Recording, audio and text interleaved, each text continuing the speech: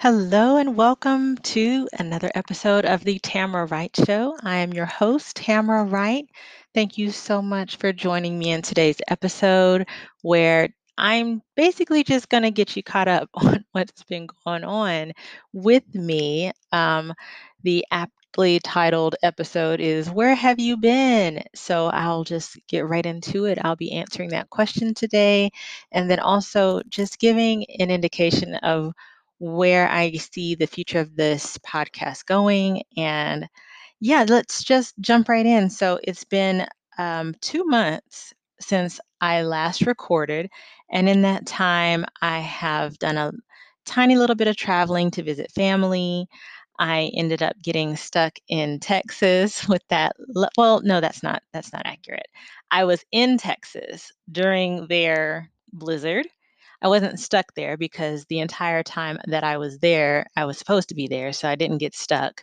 But ended up taking a road trip out to Texas and got to experience their snowstorm. And so that was an adventure in and of itself. And got back home and taken some time to recover, had a lot of time to think. When you have no power or water, you have a lot of time to just think about life. And so when I got back home, I knew that there were going to be some changes that I wanted to make.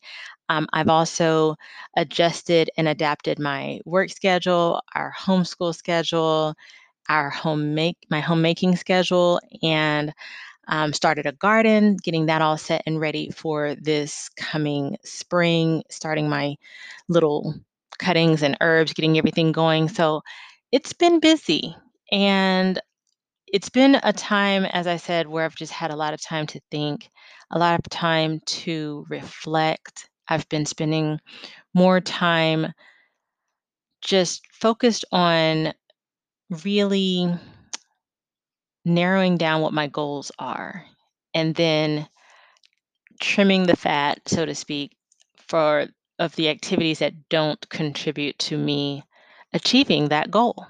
And I think that's so important to do, especially as life is just continuing to change as we know it. The way we move and operate in the world is changing. It feels like weekly, if not daily, in some situations. And you either adapt or you die. That's how I see it. Is you adapt or die. And so I've been just taking the time to really adapt to the changes and and like I said, just really cutting things out that don't serve what my ultimate goals are. And that included for a time this podcast, just taking it and putting it on the shelf for a minute while I figured out where I wanted to be, where I saw myself, and how I wanted to spend my time.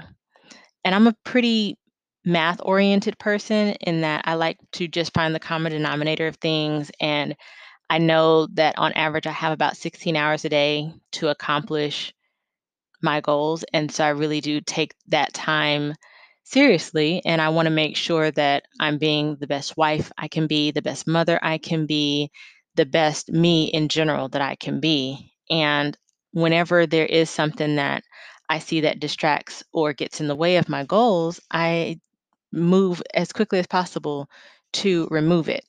And so what all that thinking has led to is my developing a new mindset, which I'm calling for the time being, I'm calling it my wealth mindset because I really do want to increase my overall wealth in different categories of my life to include health, financial, social, and just in general, like wellness and relationships with other people and myself. And so as usual, I have a list and I'm going to share that list with you guys. This is something that I wasn't sure that I wanted to share, but I'm going to. And if you find value in this list, then I'm happy and grateful for that. And hopefully you, um, yeah, benefit from just what I'm sharing. So number one, the first step to developing this new mindset, this wealth mindset is dream, plan, do, repeat. Like those are my driving forces every day during the 16 hours that I'm awake is dream, plan, do, repeat. Whatever you end up doing, it starts with you thinking about it first or dreaming about it first. And that's where I have really enjoyed taking the time away from distracting activities to really just think about where I want to be in. And what I do is I just ask myself a series of questions. What does success look like to me? What does a happy marriage look like to me? What does a good mother look like to me?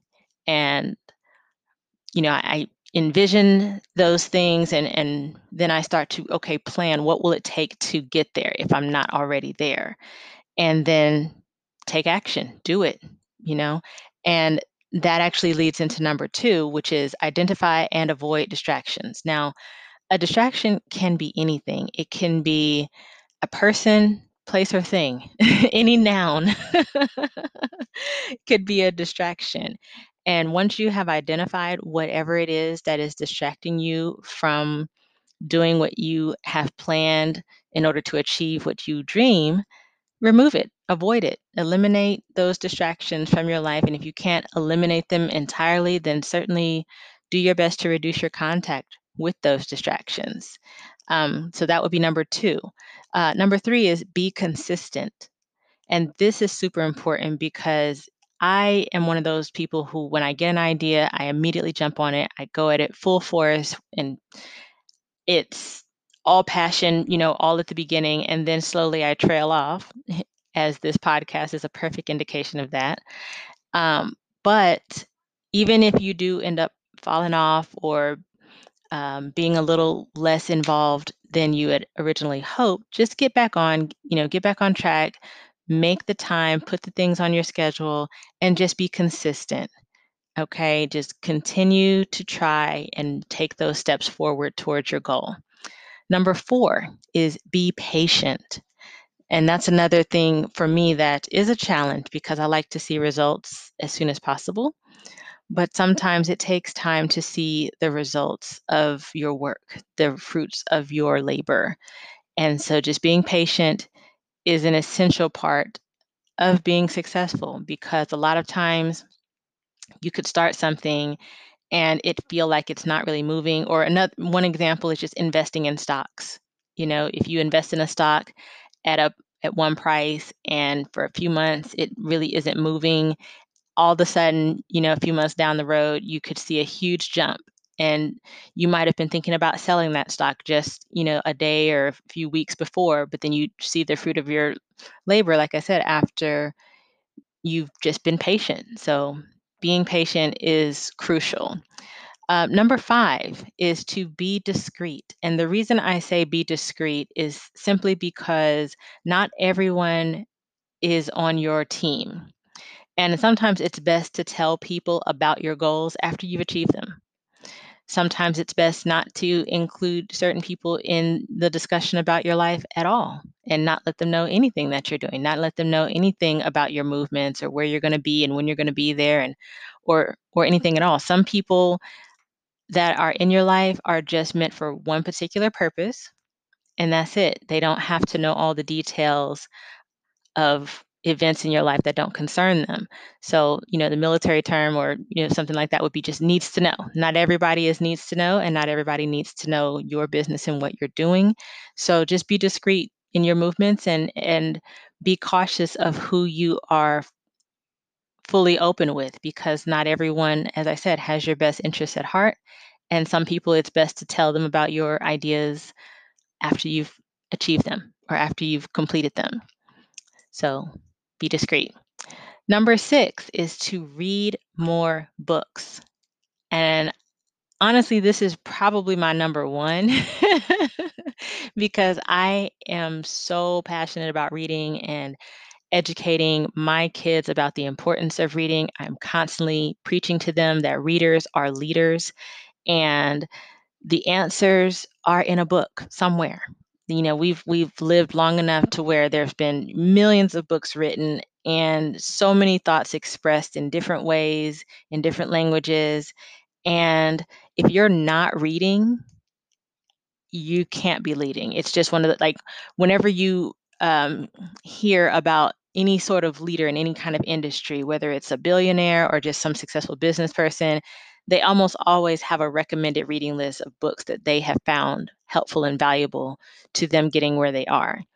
And I don't think that's just coincidence. I mean, these are people with unlimited wealth that could do anything they wanted to with their time, and they choose to read. So take that for what you will. Read more books across many different genres, across many different fields, and just broaden your knowledge, expand your vocabulary.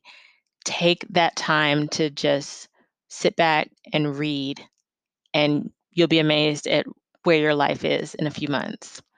And then finally, number 7 is to invest in growth-focused relationships by managing your team. And now in this situation, team is an acronym for time, energy, affection, and money.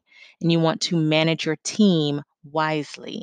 So, for example, if I am wanting to invest in a friendship with someone, then I'm going to make sure that I'm managing my time that I spend with that person wisely, making sure that we are spending time together. If we're going to go out to eat, or if we're going to just chat on the phone or text on in regular intervals, I'm making sure to make time for that individual.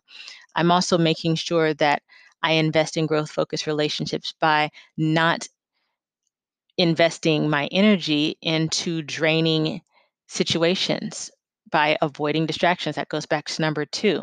You know, same thing with your affection. Be very careful with who you let into your most inner circles. Not everyone is supposed to be there. Not everyone deserves to be close to you. And so that is something that you have to consider as you are thinking about growing and reaching your goals, is who is just a drain on your energy, you know? And it's not mean, or it's not negative to want to remove negativity from you. And if you are someone who has trouble saying no to people or invitations, then I would encourage you to spend some time with yourself and just ask yourself a series of questions like, why? Why does it bother you to say no? What do you think would happen, or what's the worst that could happen when you say no? Do you feel like you would be hurting someone's feelings to say no? Okay, why does that person's feelings matter more than your energy and you achieving your goal?